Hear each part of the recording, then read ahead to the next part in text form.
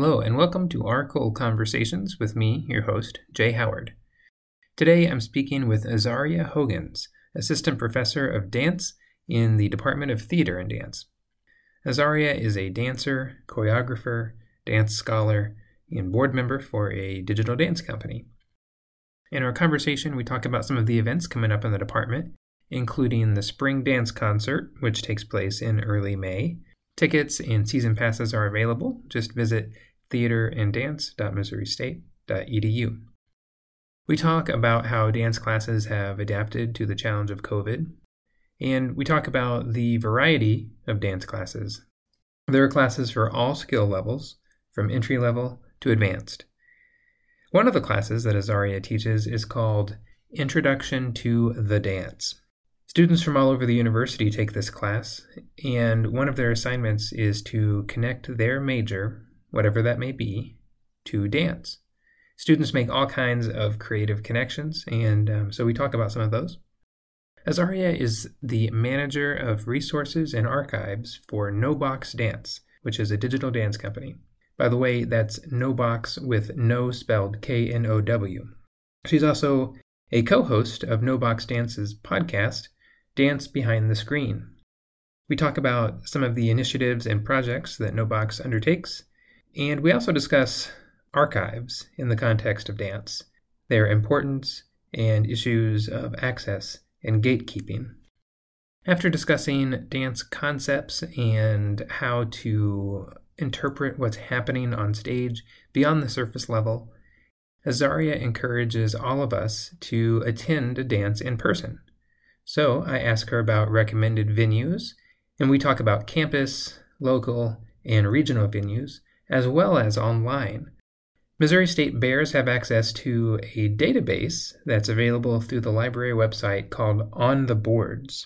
I looked it up, and it is amazing. Let me read the opening paragraph here. OnTheBoards.tv is a first-of-its-kind portal for viewing full-length, high-quality performance films on your TV, desktop, or laptop.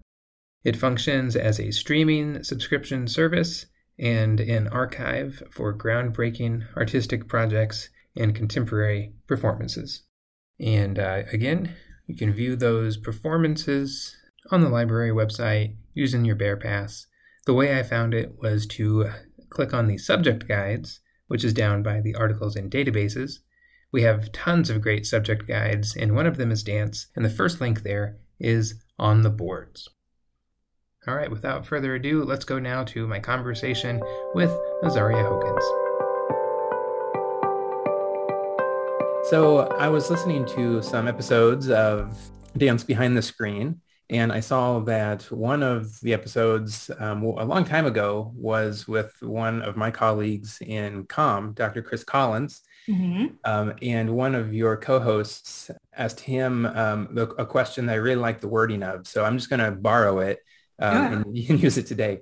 How would you describe your career and what got you on the track you're on today? So overall, I describe myself as a dancer, and I think that word for me encompasses many, many things. I've been dancing since I was 5, but I didn't always know that that was a clear trajectory of what I would end up doing. Teaching has always been a through line. I knew I was going to be a teacher. I thought I was going to be a middle grades education teacher. And then when I got to college, all of those things started to intermingle, and I realized that teaching, like general education, wasn't necessarily what I wanted to do. I knew I wanted to teach. And slowly, one of my professors had recommended grad school to me, and I was like, I don't know about that.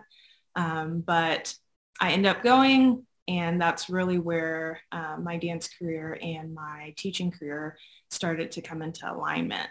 But I do describe myself as a dancer, choreographer, emerging dance scholar. I dabble in film work. I am a board member for a digital dance company. So as many things as dance tends to reach, I like to try to dabble in a lot of those. Very cool. There are many different styles of dance. From looking at the website, I see that you teach many of them. I do. Do you have a favorite style? That's a hard question. I do. I'm definitely partial to the contemporary dance forms, modern dance. My favorite class to teach is contact improvisation, which I haven't been able to do for a couple of years due to COVID. But I'm definitely a contemporary modern dancer at heart. Wonderful. I'd love to dive into the details of a few of those classes from someone who's outside of the department and is curious about what those might entail. So you mentioned contact improvisation. What does that Yes. class look like? So the best way I like to explain it to people is improvisation. Usually everybody's familiar with that word, kind of coming up with things on the spot, moving, taking prompts to create. We can think of that when we think of theater, or somebody's doing a sketch show and they're quick, bouncing off each other. So that same concept with dance, except with two or more bodies. So think of moving with someone else and having to read their weight, the shifting. You might be off the floor completely. So it's still impromptu, but you're having to deeply relate to someone else, usually through weight sharing. So that can look like a duet. It can look like a large group of people.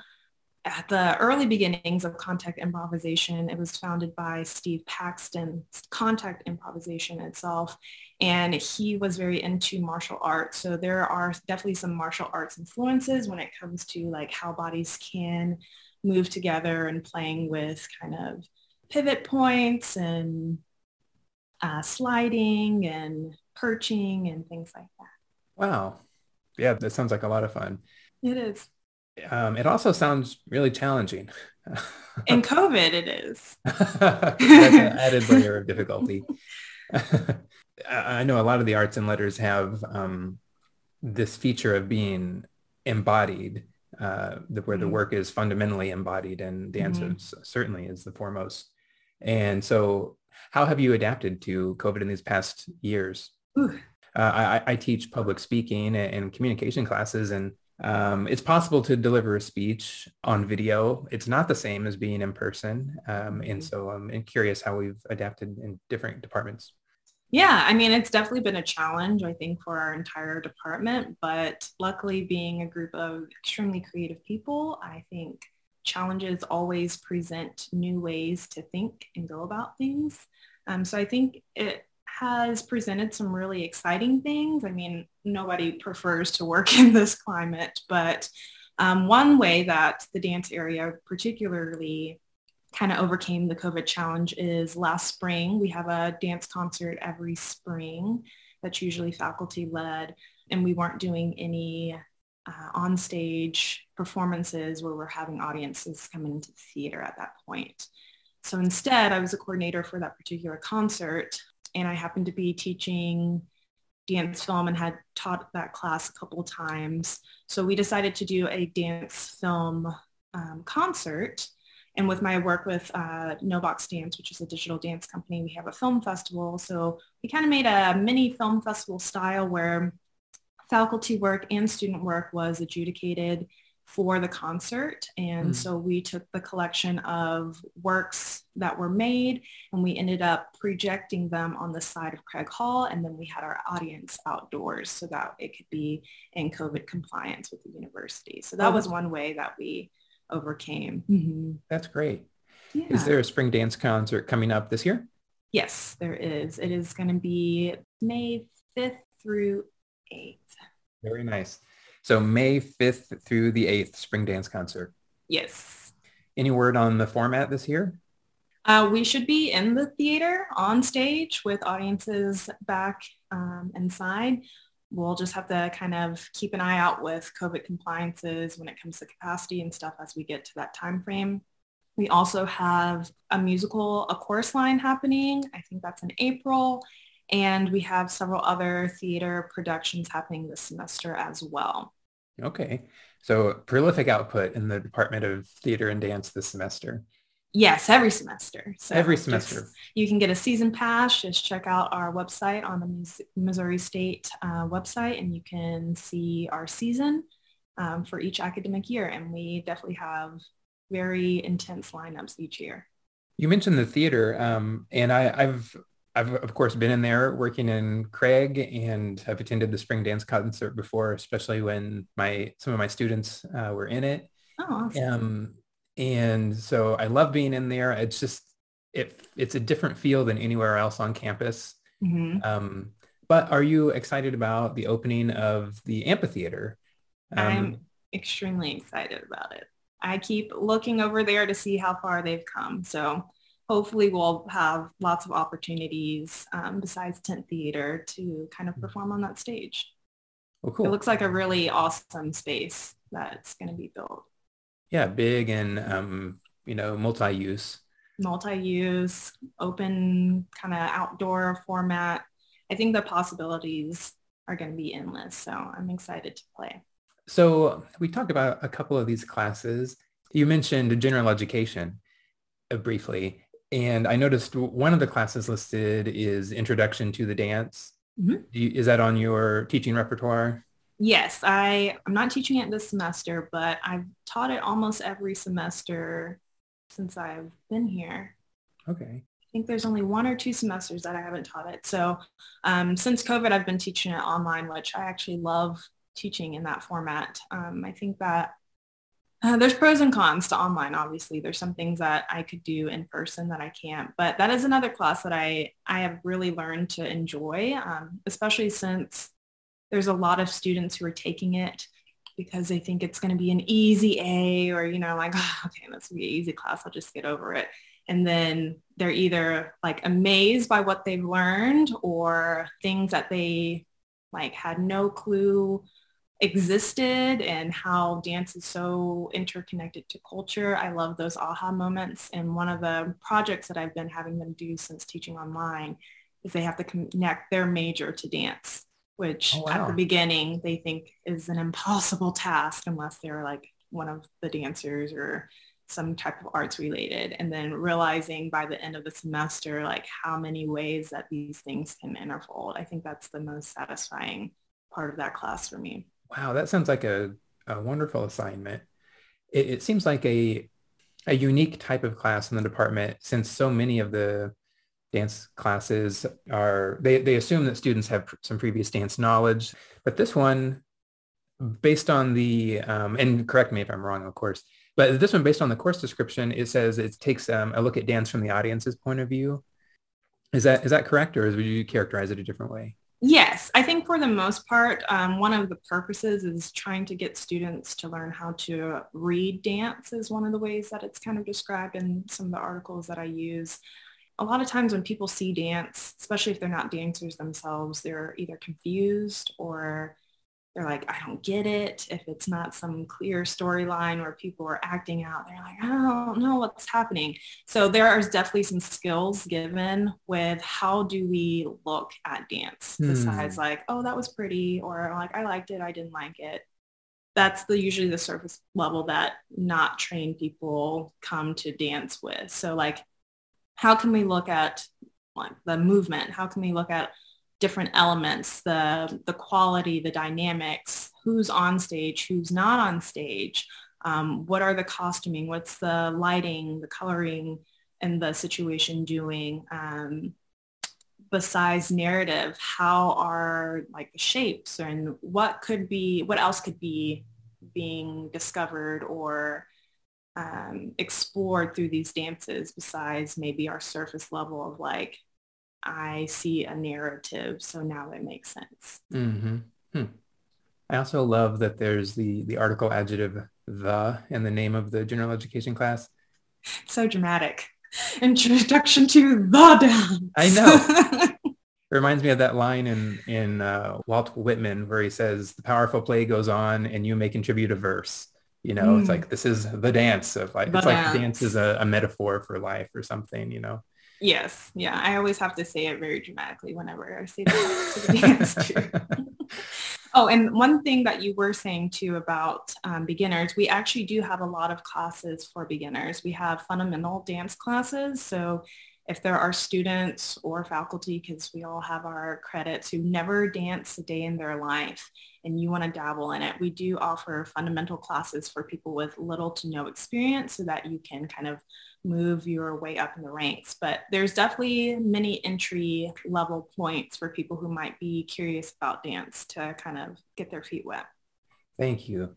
That makes sense. There's so many things that are unique to different departments. Do classes tend to be 3 credit hours, or do they vary widely? They vary widely. We have theory and practice, just probably like every other department. So our theory classes tend to be 3-4 credit hour classes, depending on which one you're taking. Technique classes can be 3 credit hours, depending on which one you're taking. They could be 1 credit hour classes. We have like somatics. We have dance kines for dancers. So our credit hours range, I think, 1 from 4. I don't think we have any 5 credit hour classes, but I could be wrong. Before we get into the theory and practice, I wanted to ask one more question on the general education class. Sure. And it goes back to that assignment that you mentioned. Can you share with me any representative example that sticks out in terms of unique connections that people have made to their seemingly unrelated to dance major? Yes. Okay. Let me try to think of some of my favorite ones. One of the students, the first one that comes to my mind, was a music student and was interested in music composition. So he found a video of tap dancing, and he composed music to align with the tap dancing so that it was like 2 musical things happening at the same time. Thought that one was really creative. Absolutely. One that's the ones that you kind of think don't really connect. This past semester, I had another student who was something in like the computer, not programming. Maybe it'll come back to me later, but they did a investigation on the use of TikTok as a social media platform. He was very interested in that and kind of looking at how social media and that platform played with dance. I've had some sports management students who looked into either like dance for training athletes, or one was very interested in mascots and how to get audience engagement through like creating these dance competitions through mascots as they go up the ranks in the Super Bowl.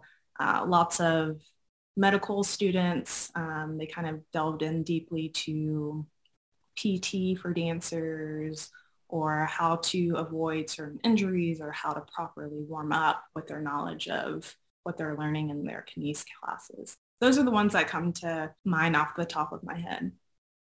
Oh, and a couple bylaws from some poli-sci students for like creating bill proposals for getting dance into public schools and things like that. So there's always a connection. Yeah. I could keep going on because now they're all popping into my head. One more. Okay, so I had one I love this. English student. She's actually English and dance, but she compared, I can't remember the name of the work that she compared, but there was a ballet version and there's the literature. So like the example that I gave was like Don Quixote, the book, and then the one for the ballet. So she did something like that, but it wasn't that particular work. And I'm slipping my mind of which one, but she did a analysis of the literature versus the dance and the similarities and differences between the literature and the ballet. Okay. Yeah. You're getting me all excited about talking about these projects. This is something that, I feel like the skilled educators are preoccupied with making sure their students recognize that what they're learning is relevant to their life, and that really gets buy-in from the student, because we recognize any self-respecting student wants to know that the things we're learning matter. Right. And so I think that's such an important sort of contract to establish, and that's just such a fascinating assignment. So I would love it. You mentioned, thank you. You mentioned TikTok, and there's oftentimes dance tutorials on social media, and even the simplest possible ones, I look at them and my mind is just blown. Like, there's no way I can imitate that series of movements. I know that you're I can rewatch the video over and over, but it seems like I would never get it. But maybe I would with instruction. I think so too. And a lot of people neglect body intelligence, right? We focus so much on the mind. And then when it gets to just like moving or like mirroring, it's like you have, like they said, 2 left feet, right? Okay. So it does take practice to kind of connect the brain and the body, because if you don't practice in that way, you think like, oh yeah, I know how to move my right arm. But a lot of times there's a disconnect and you think that you're doing something your body's really not doing. So it does take practice. And once you build those skills and make that connection more often, then it might not seem so daunting to imitate what you're seeing. The kind of sort of kinesthetic intelligence that where practice makes perfect. Yeah, there's certainly a difference between theory and practice.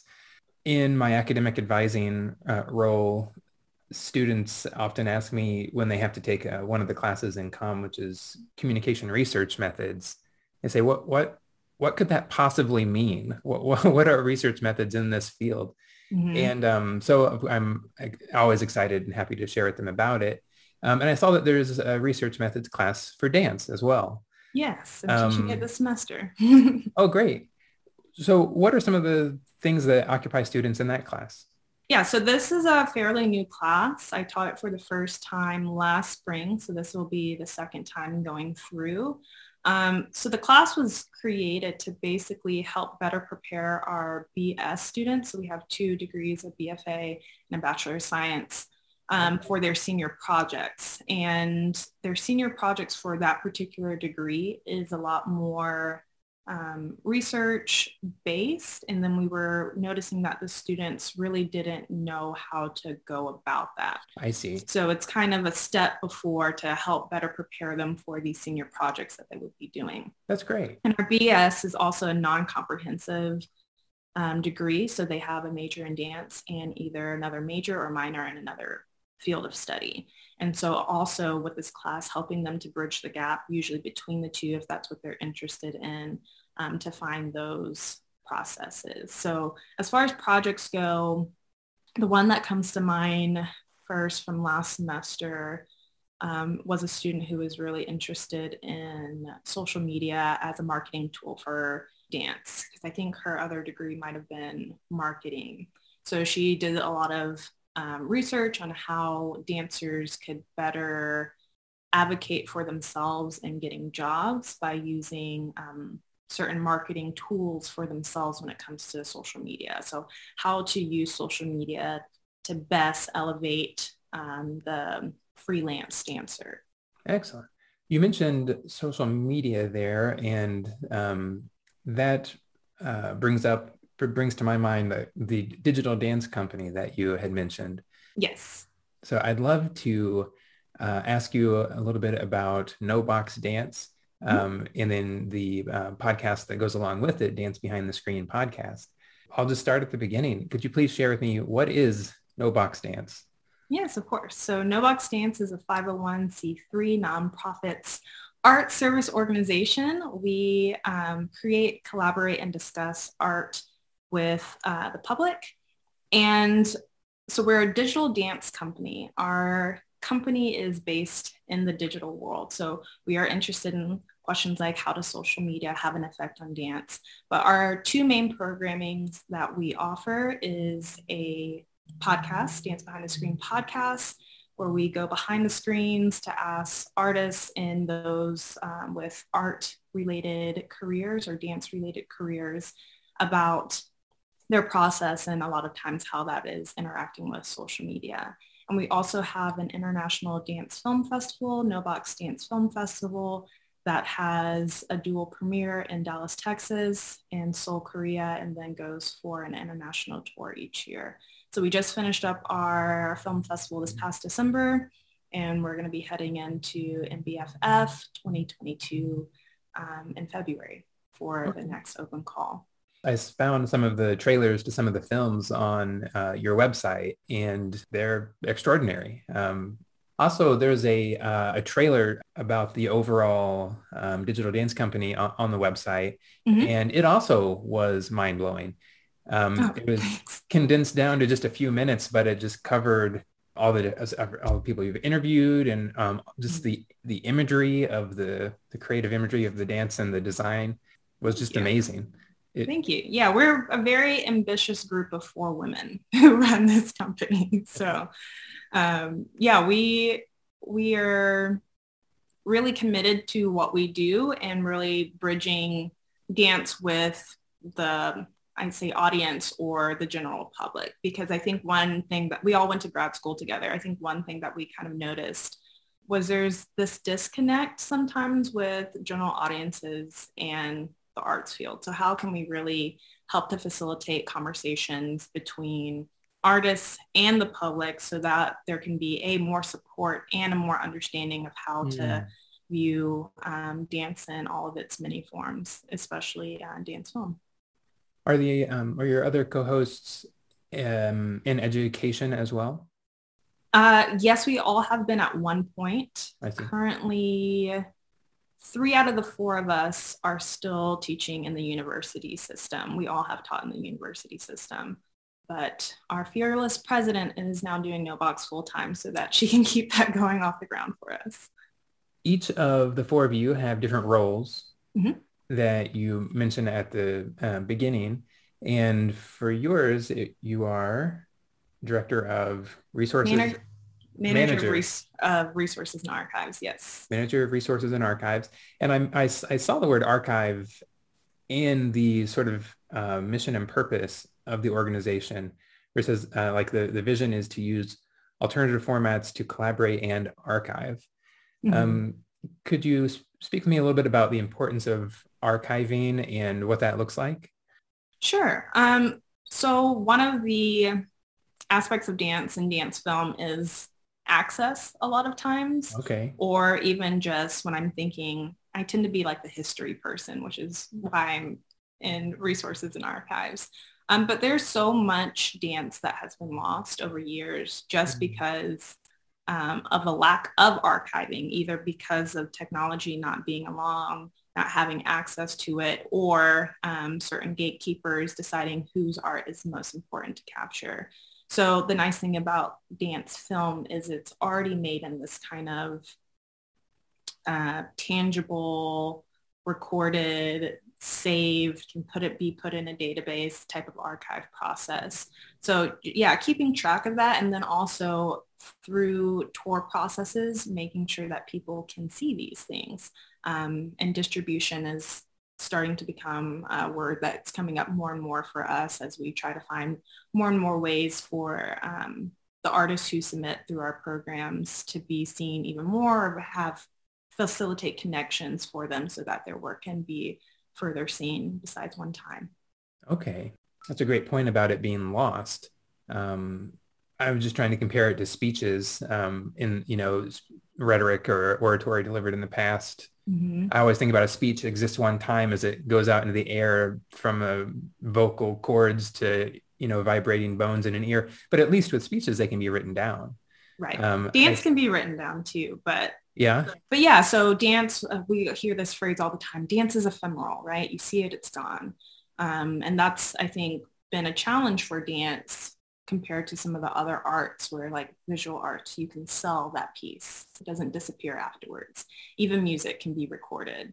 And while dance can still be recorded, it doesn't really work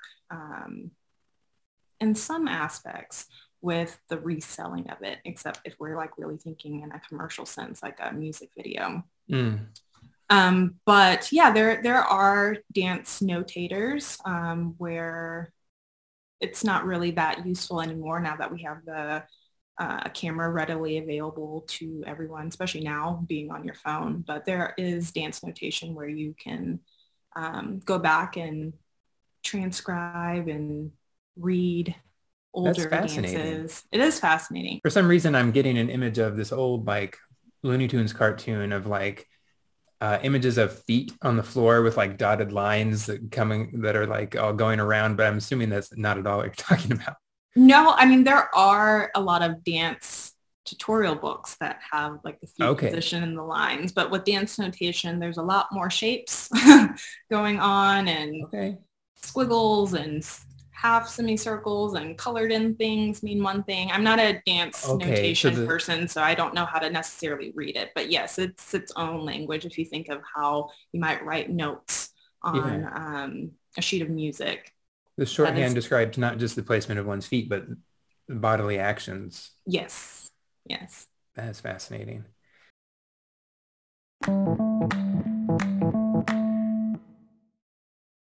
So the thing with, I think, art in general, there has been structures, and even with our film festival, we try to really examine the structure, but technically it's still No Box team as jurors, and we invite guests, but those are still gatekeepers who are getting to decide. Like, I mean, we have a very strict like rubric on how we like assess these things, and we invite specific people who can offer a wide range of perspective so that we are not duplicating previous systems that have kind of like the negative connotation of gatekeepers, right? Being like, you are allowed in, you are not allowed in.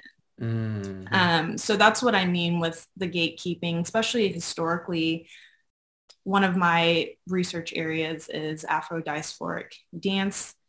And so that is one like clear example that comes to mind when we think of maybe gatekeepers in the past and what kind of dance has been valued or by who, how it's performed, the people that are being performed. So we can see that when it comes to like funding. So if we have a panel of funders who have a very specific value set, and maybe sing ballet, it needs to be classical, it needs to feel traditional, and anything else is maybe not valued in that sphere. Well, they've become gatekeepers.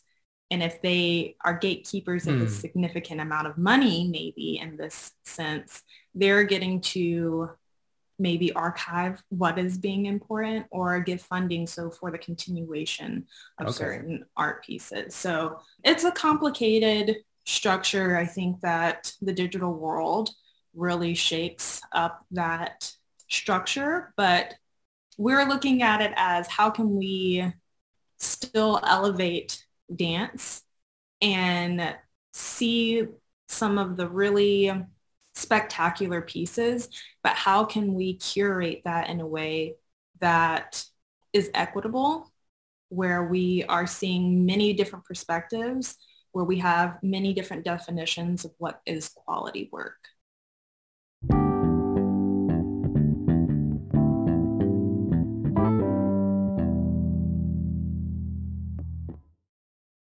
So what are some of the other roles in terms of the way that your team works together on the company and also on the podcast?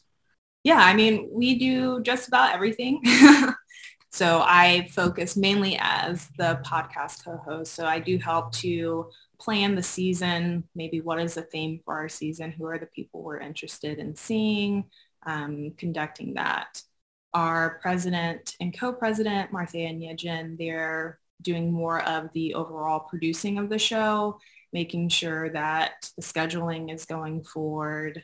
We all kind of share a lot of responsibility in getting like tasks done for the podcast. And for the film festival, similarly, we are jurors. We are discussing where it's going to be held, hosting locations, ticket sales, extra vendors, just communication with the artists themselves.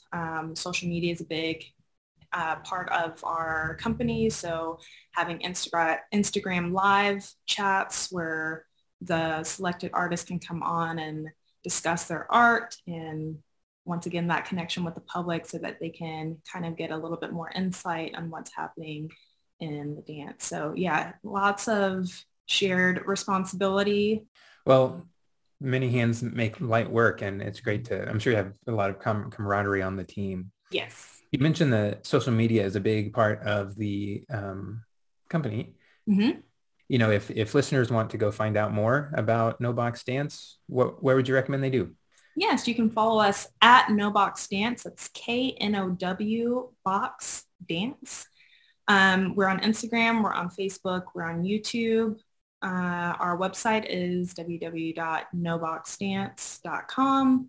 Once again, that's no, K-N-O-W, not like N-O. But our saying is say no to the box. So Yes. You'll see that the N-O and then the box is capitalized within our name. You can find me at Azaria Rianne on Facebook and Instagram. Dance Behind the Screen is streams on all podcast platforms. We're on Spotify, iTunes, Libsyn, wherever you listen to podcasts, you most likely can find us. YouTube. Wonderful. Yeah. Well, given that you mentioned the slogan, where does the slogan come from? And because if anyone listens to the podcast, they will hear a sort of a mechanical voice reminding the listener to say no to the box. What does that refer to? Yeah, so that's a really big open-ended statement where essentially we are saying, how do you kind of break from the confines of just the confines in general? Like, how do you break confines? So we asked each of our guests who are on how they say no to the box, and that can take form in so many different ways. So it could be saying no to how maybe you're being held back, or saying no to limited thinking, saying no to a lack of creativity, saying no to not being able to see the possibilities that might lie outside of what might be typically prescribed. Saying no to gatekeepers, as we were just discussing. Yes, or at least the traditional confine of gatekeeping. Yes, for sure. Yeah.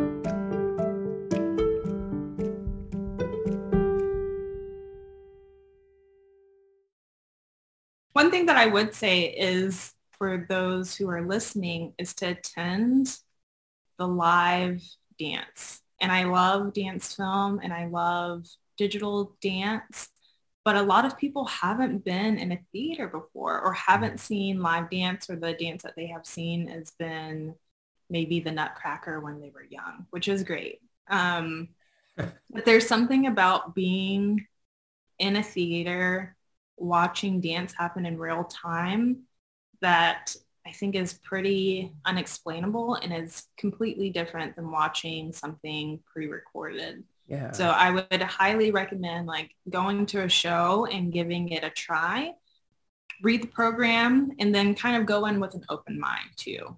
And I like to compare dance to literature a lot of times when I'm talking to my students. There's several different purposes for dance, just like literature, right?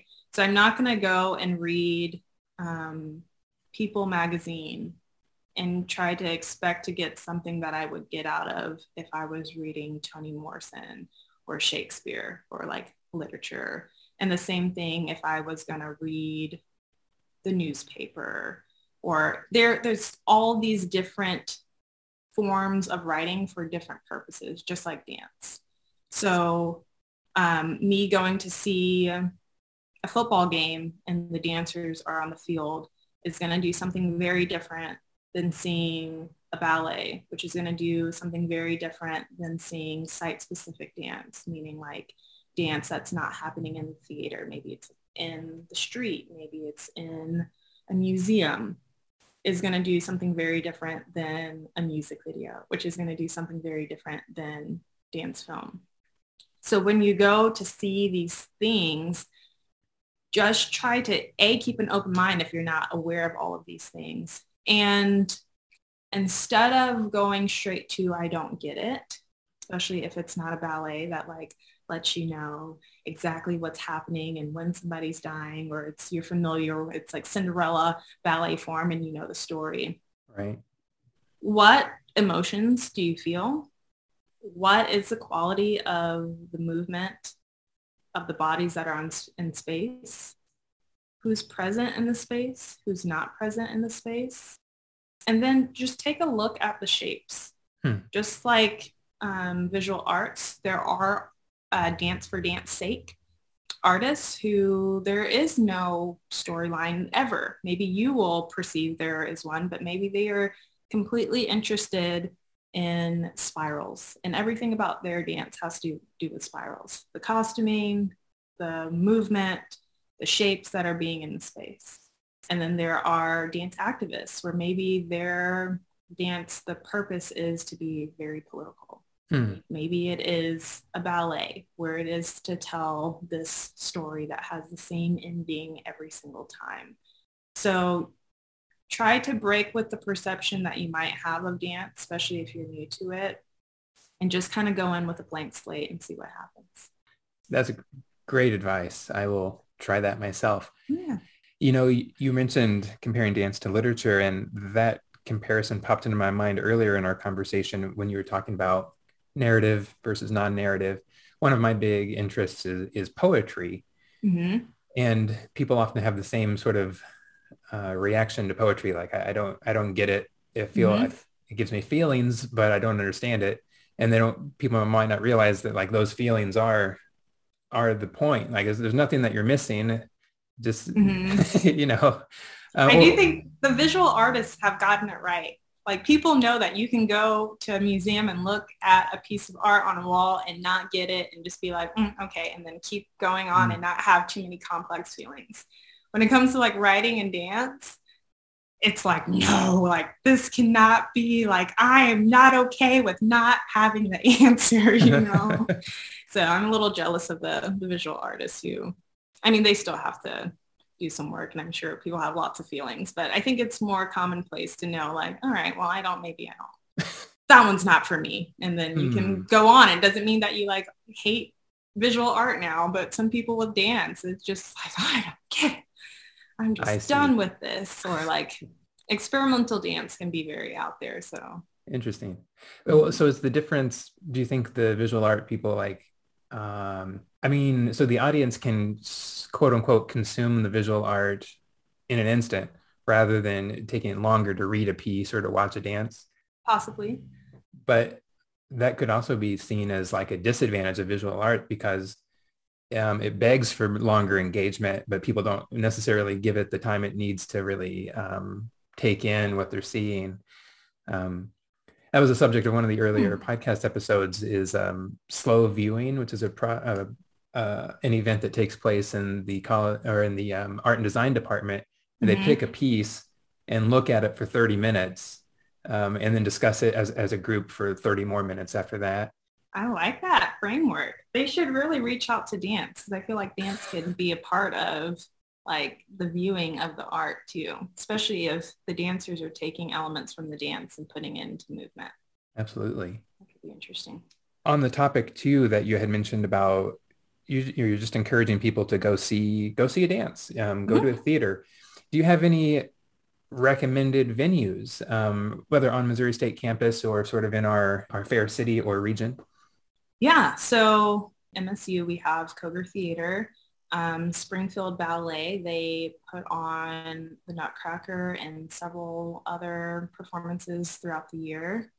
I know Hammond's Performance Hall have all kinds of groups coming through. It might not be like dance specific, like the Lion King came through here. Like Springfield has like some good traffic happening. Maybe not, I would like to see more concert dance and full dance works being brought through, but I think people just don't really know how to engage with that here quite yet. We're working on it.